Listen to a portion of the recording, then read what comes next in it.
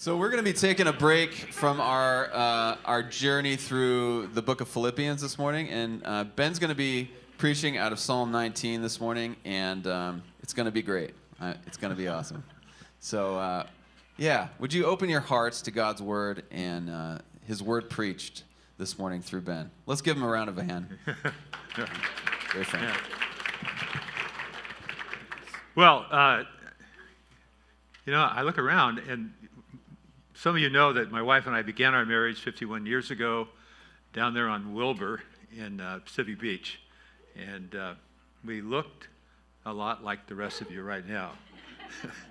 And it's really kind of emotional to stand here and look at people who looked, we were young, and we were just kind of beginning with so many other things, so many uncertainties.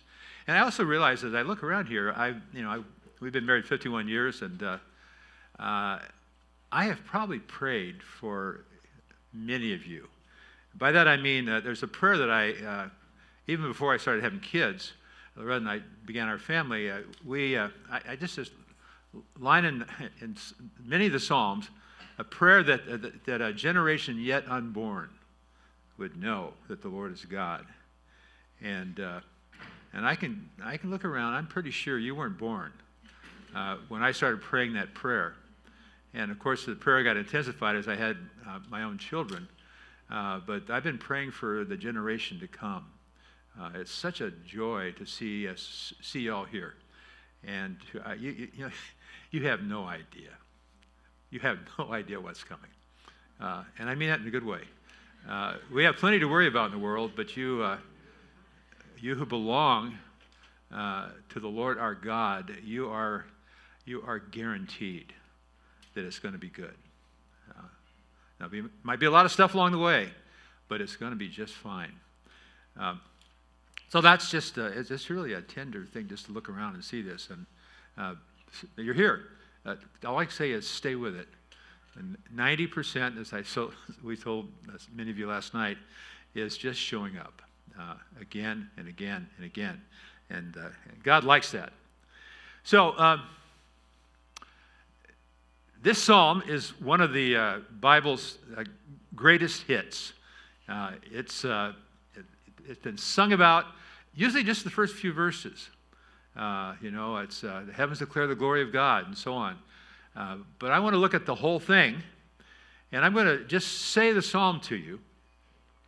Now, you can open your Bibles and follow and see if I actually got it right. But I'd like you just to receive it through your ears. But have your Bibles open to Psalm 19. And because I'll be referring to it as I go. But just receive it. Much of the Bible was really written for the ear. For many centuries, there weren't many believers who were literate. And so they had to get it visually in windows and structures, and they had to hear it. And so listen to the Word of God, and notice how it starts. It starts with the glory of God. And it will end with the same notion, except it'll say, may the words of my mouth and the meditations of my heart be pleasing in your sight, O Lord, my rock and my redeemer. It's really a prayer that your glory might be evident in me. So there's just kind of a bookend here. Just keep that in mind. But the heavens declare the glory of God. The skies proclaim the work of his hands. Day after day, they pour forth speech. Night after night, they display knowledge. There is no speech or language where their voice is not heard. Their voice goes out into all the earth, their words to the ends of the world.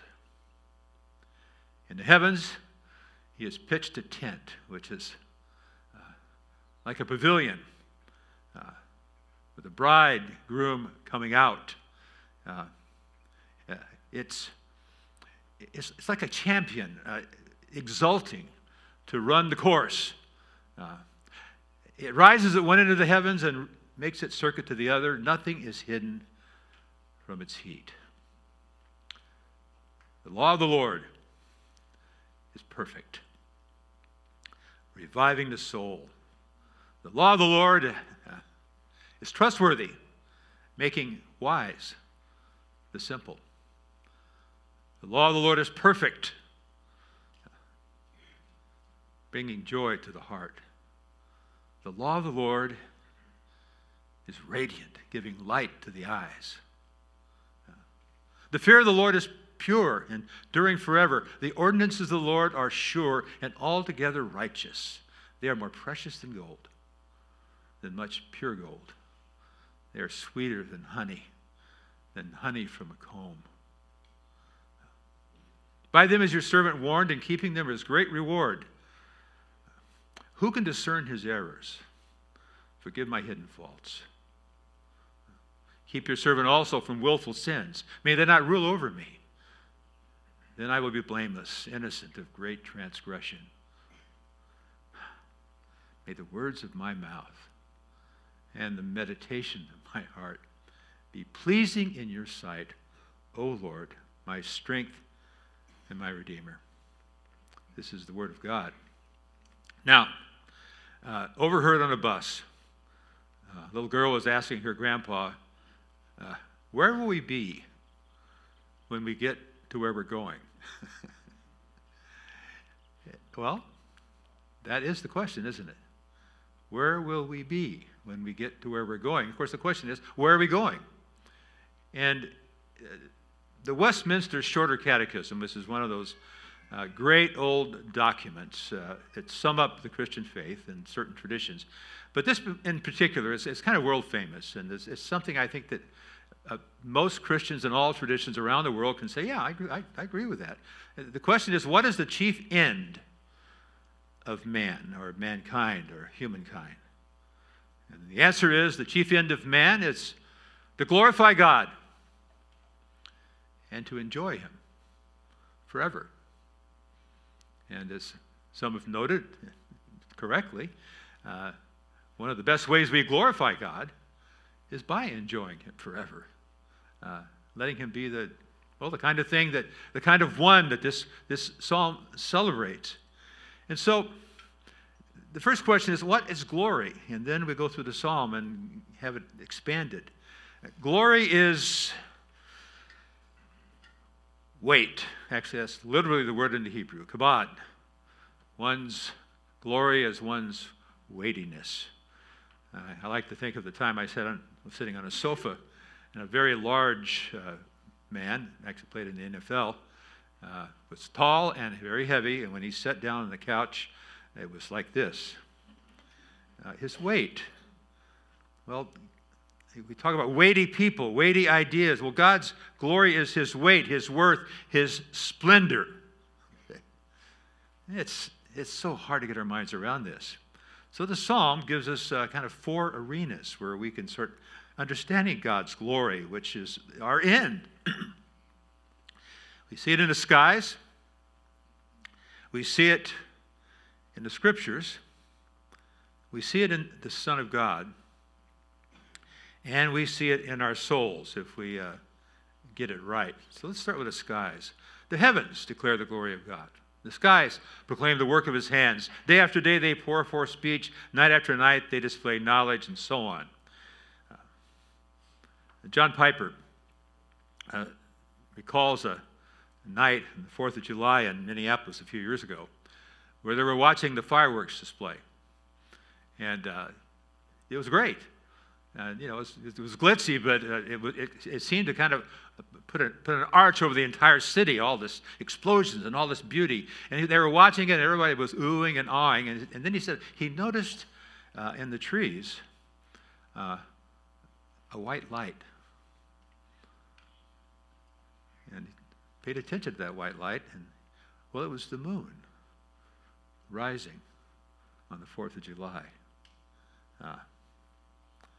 Quietly, splendid, and unnoticed. And he reflected on this. The moon rises 240,000 miles above the earth, roughly 500,000 times higher than the fireworks. It moves in an orbit at 2,300 miles per hour, about 5 times that of the fireworks. Its thickness is the distance from San Francisco to Cleveland, 2,160 miles. Its weight is 81 quintillion tons. It has mountain ranges nearly the height of Everest, empty seas 750 miles across, craters 146 miles wide, and 20,000 feet deep. And each day, this silent behemoth effortlessly lifts all the water on earth. All oceans. Some 19 feet in Eastport, Maine, some 10 feet in Boston, up to 43 feet in the Bay of Fundy in Nova Scotia. And if we were on the moon and were to stand in its sunlight, our blood would boil. If we stood into the shade, we would freeze instantly. Add to this the fact that it reflects light from a star, a medium-sized star, 93 million miles away. We notice the sun. Just a little bit closer, and we would be incinerated. Now, sometimes we binge watch something on Netflix. It's an acceptable vice, I guess. But how about binge watching the moon? Yeah. Well, the point is, something's being declared here, and it's so like God to do it quietly. You have to notice. Abraham Heschel, great philosopher, said, I didn't ask for money in life. I asked for wonder. So, the skies, they preach. Galileo said God has two books. He has the Bible, and he has his creation. Well, what kind of God is being preached about in the skies? Well, we just, I hope, got a little glimpse of it. He's awesome. He's amazing. He is praiseworthy. But then, did you notice the break in the flow of the psalm? The sun, the moon, it's being preached all the time. And then there's this next line. It's just like, what? You get sort of whiplash intellectually. The law of the Lord is perfect, reviving the soul, and so on. We're impressed by his size, but in the Hebrew, you would notice that the word for God in the first part of the psalm, that of the skies, is El. It's a generic word for God. God, capital G. The next time the Lord is mentioned, not just God, but the Lord, which is in the Hebrew Yahweh. The generic God is available to everyone to see. The specific God, well, he's revealed himself in his word, in his law. His law is perfect. It revives the soul. The statutes of the Lord are trustworthy and make wise the simple. The precepts of the Lord are right, giving joy to the heart, and on and on and on. You see, El, God in general, is, well, we can make up stuff about him. But Yahweh, well, he has opinions. He has a will. And he has spoken in his word, in his holy scriptures. Now, that's just, it's kind of a scandal, you think about it, that we can, and all kinds of people to all levels of intellect can look up there and, form opinions about whatever this one is, if there is one. But when you get to the book, well then, you got to deal with a very specific person, God, Yahweh. So, the Bible. Is it hard for you? Dry and uninteresting? Well, you're in good company. Martin Luther said about the Bible, sometimes there's been more in a line of Scripture than I could bear to stand under. Other times the Bible has seemed to me to be as dry as a stick. Now, we experience both of those. But we remember, if we're thinking well, that in this book, God is telling us what he's like. And the writers of the Bible, they're often impressed with his size. God rarely mentions how big he is or how vast he is. He does. But what he's really interested in is people who fear him, obey him, trust him. So let me recommend two spiritual disciplines when it comes to the Bible. The first one is simply the discipline of imaginative association. Take your Bible, open it up, and just start looking around and say, well, this one speaks right here. It tells us about him. And again, just reflect on the fact. Now, I read about a solar flare that flashed off the moon in 1982. It was so big that scientists couldn't even measure how big it was, but they did measure its energy. They said in 20 minutes, it released as much energy as the whole Earth does in a year, including manufactured energy. Okay, just think about that. That one, oh, he's talking to me here. And secondly, ask yourself some really important questions when you come to the Bible. Do I really want to meet God?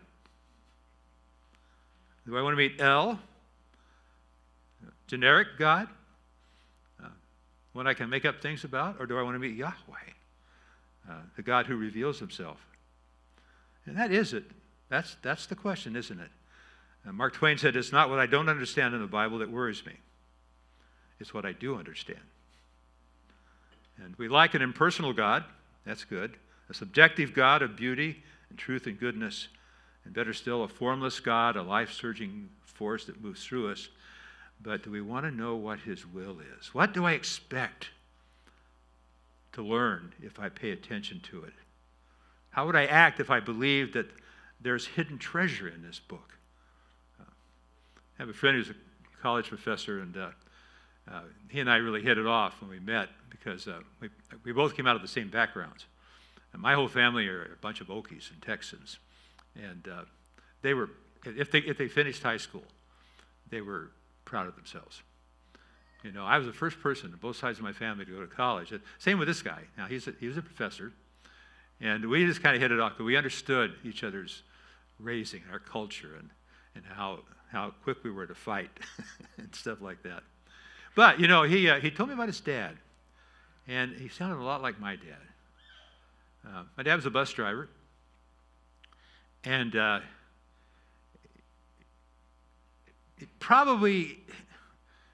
always felt like he just quite didn't understand why I liked books so much.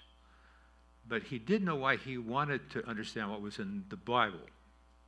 And Jeff, my friend, said his dad was the same way. But he knew his Bible backward and forward, not because he was not a discerning reader, but he just thought, there's treasure in here. I got to keep coming back and finding it. Yeah. And I admire that. So, the Bible. What are you looking for? Again, this is easy. It gets more difficult, but God says, you may get to know who I really am if you go to my book. The law of the Lord is perfect. It revives the soul. I like this one. The law of the Lord is trustworthy. Making wise the simple. You can be smarter than you really are if you just pay attention to the Word of God. The law of the Lord is perfect. Bringing joy to the heart. The commands of the Lord are radiant, giving light to the eyes. I mean, more precious than gold, sweeter than honey. Oh, maybe it's an acquired taste. It probably is for most of us. But that's what the Holy Spirit's about. So the glory of God, his weight, his majesty, his inestimable worth, the skies in his book, in his law, in his will, and then in his Son. Now maybe you're thinking, well, I didn't read Son in this anywhere. It doesn't talk about his Son. But you know what?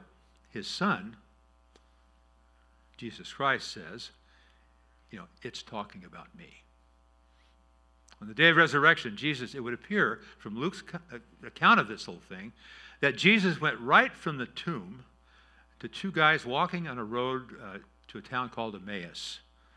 And they were deeply disturbed and distraught over the fact that the one they thought was going to be Israel's Savior was crucified. And they'd heard rumors about him being raised from the dead. They didn't know what to think. And somehow Jesus walks alongside them. They're kept from recognizing him. And he says, "What's wrong? What are you thinking about?" I said, "Well, you've not been around town. You know what's happening? They killed this one we believed was our Savior." And then Jesus takes them through Scripture. Now, I don't know how much Scripture he could walk through between Jerusalem and Emmaus, but he started showing us that everything in the Bible that you've believed in, it's about me, or it's about him. And I've often thought, why did Jesus hide himself from these men? Well, I think the answer is kind of obvious. Is that he wanted a Bible study before they looked at him. If they just seen him, Jesus, he's back, they wouldn't want to even open their Bibles. They wanted to look at him. But no, he made them go back to the Scriptures. And he said, and again, the church, ever since 2,000 years now, we have been wondering and thinking and plumbing the depths of that. This is about Jesus. So when John wrote his gospel, he said, "In the beginning was the Word, and the Word was with God, and the Word was God." He was with God in the beginning. All things were made through him. Without him, nothing was made that has been made. In him was life, and that life was the light of all people. The light shines in the darkness, but the darkness has not understood it. The Word, the book, became flesh and made his dwelling among us. And we have seen his glory, the glory of the one and only who came from the Father, full of grace and truth. No. The Bible, the book, the law. God's in the skies. You can see him everywhere. He says, I've given you my instructions. But even better, I have given you my Son. I have no patience with people who tell me they love Jesus, but they're not interested in his book. Really? What's in that book became flesh, and it's now flesh in the risen Son of God, Jesus Christ. The Bible, the Word of God, the Son, the glory of the one and only who came from the Father, full of grace and truth. Right now, I feel like I wish I could do more for us right now this morning. This often happens when I get into something like this. I just realize I'm so far away from what I hope you can get, what I want to get. Glory, the majesty and the goodness of the Creator of the universe, in the skies, in his book, and in his Son. And the glory of God in the soul. So I got a little alliteration here. I hope you noticed that. The skies, the Scriptures, the Son, and in your soul. No wonder the psalm ends the way it does. May the words of my mouth, O glorious one, and the meditation of my heart, O glorious one, be pleasing in your sight, O Lord, my rock and my Redeemer. You can be smarter, wiser, and better than you are if you love his word. You pay attention to it. I want to close with just 3 brief anecdotes. I hope this helped me make this point. The first is Francis Schaeffer. Most of you aren't old enough maybe to know who he was, but he was a very influential thinker back in the 60s and 70s. And Schaeffer had a great effect. I've spent 25 years of my life working in colleges, plus pastoring some churches. But this man had a great. He thought about he wondered about the things we wondered about in academia. And Schaeffer loved the Scripture, and he wrote toward the end of his life in a Christian magazine called Eternity about the Bible. He said, "I don't love this book because it has a leather cover and golden edges. I don't love it as a holy book. I love it because it is God's book. Through it, the creator of the universe has told us who he is, how to come to him through Christ, who we are, and what all reality is. Without the Bible, we wouldn't have anything. It may sound melodramatic, but sometimes in the morning, I love this, I reach out for my Bible and just pat it. I'm so thankful for it.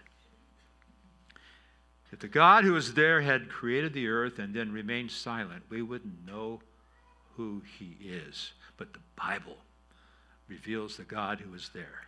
That's why I love it. And you wouldn't know a thing about Jesus, who is the Word made flesh, if you didn't have the witness of Scripture. Well, that's Schaeffer. Helen Roosevelt. You probably haven't heard her name either.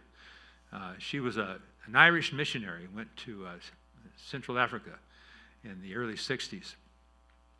I met her at a conference. I was with my friend George Lucan. She graduated from med school in Ireland without ever having a residency or an internship. She just took all the book work because she couldn't stand the sight of blood. Go figure.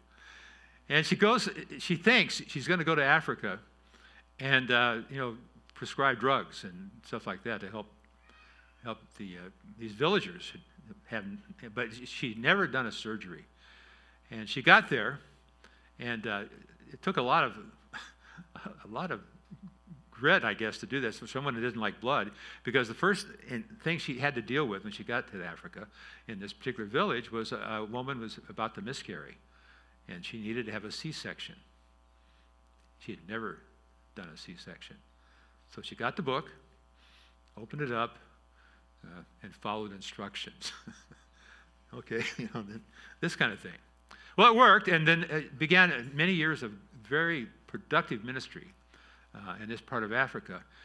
The Simba Rebellion was a violent rebellion against Europeans and the whole colonial thing, and tremendous, lots of bloodshed. She was made a prisoner by the rebels and was abused, beaten, and raped repeatedly. Now, she's telling me this. I'd read about her, and I'm in Africa when I'm doing this interview. And she says, yeah, and when I was finally rescued, I had to go back to Ireland and just recover. I had a complete nervous breakdown. And then I came back to Africa, and I continued my work, and then I just fell apart again. I had to go back to the hospital again. But I've been okay now. But she said, and doing this interview with you, she said, I'll probably have nightmares tonight over what I experienced. And I said, oh, I'm so sorry. I wouldn't have interviewed you. Oh, she said, oh, no. The Lord told me if I'm going to talk about what happened, I need to feel it every time I talk about it. So you can imagine the reaction I'm having. And she could see it in my face. I was just distraught. And then she said, people used to ask me, was it worth it, what you suffered? And my answer was always no. That'd be a good sermon illustration. It was worth it. Look what I did. She says, no. I paid too much of a price. So I thought I was going to get blessed, and then I hear this. And then she said, I was asking the wrong question or answering the wrong question, because the Lord said to me after I'd said this many times, it wasn't worth it. He said, Helen, am I worth it? And in her matter-of-fact Irish way, she said, of course you are, Lord. You are worth it. Glory! That's what we're talking about, right? Glory. It's the weight of glory, the splendor of God. And she could say, with all she suffered, that the glory was worth every bit of it. Well, finally, I'll close with a story about my second son. He's all grown up now and has his own kids. But when he was a little boy, he's pretty impetuous but funny. He was always funny, and which is terrible, because he knew I thought he was funny, and he could get totally out of line. And his mom is getting madder and madder, and I'm half-heartedly rebuking him. So he's that kind of, anyway, he's a wonderful man, and he's worked with me in ministry. But when I was just a little kid, I remember one day I was vacuuming the rug in the living room of our house. And I was listening to one of Beethoven's symphonies, and it was the Fifth Symphony. I just love the symphony. So I'm vacuuming and I'm dusting, and the music is playing loud, and I start dancing in the living room to the sound of the symphony. And I'm dusting and dancing, and just doing stuff. And it's not pretty, you guys. Just know I'm not. It's just not pretty. Watch me dance, but I'm dancing and with wild abandon in the living room with the vacuum cleaner and the duster. And have you ever been doing something kind of over the top, and you thought you were alone, but you could sort of feel some eyes watching you? And I started having that sensation as some eyes were, and there was Joel behind the sofa watching me dance, and just laughing. But I could tell it wasn't mockery. He just thought that was so cool. Look at Daddy dance. So I invited him to start dancing with me. So we started dancing around the living room. And we started jumping up on the sofa and jumping over to the chair, stuff I had spanked him for if he was doing it himself. And after a while, I just got tired, and then he kept dancing. And I started applauding him.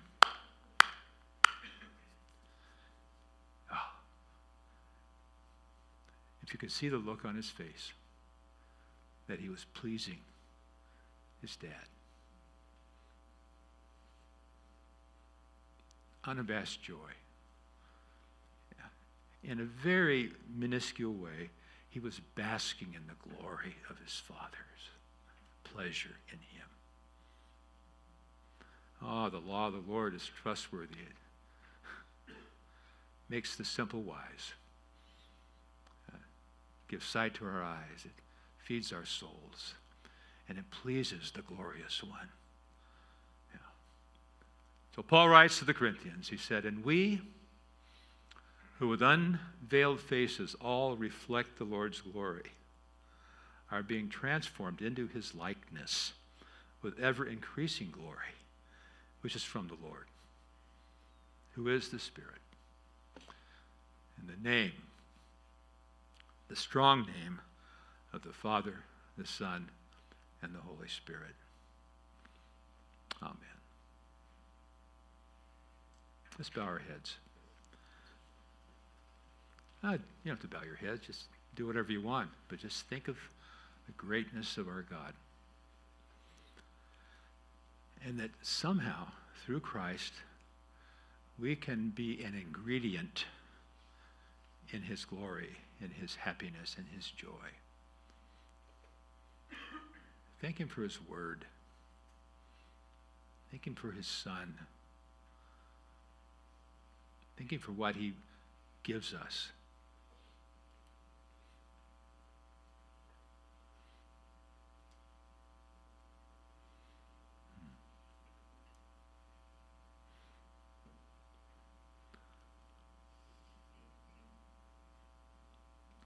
So, Father in heaven, we are your children through your Son, Jesus. May the words of our mouths, the meditations of our hearts, and all of our actions be pleasing to you, our rock and our Redeemer. Amen.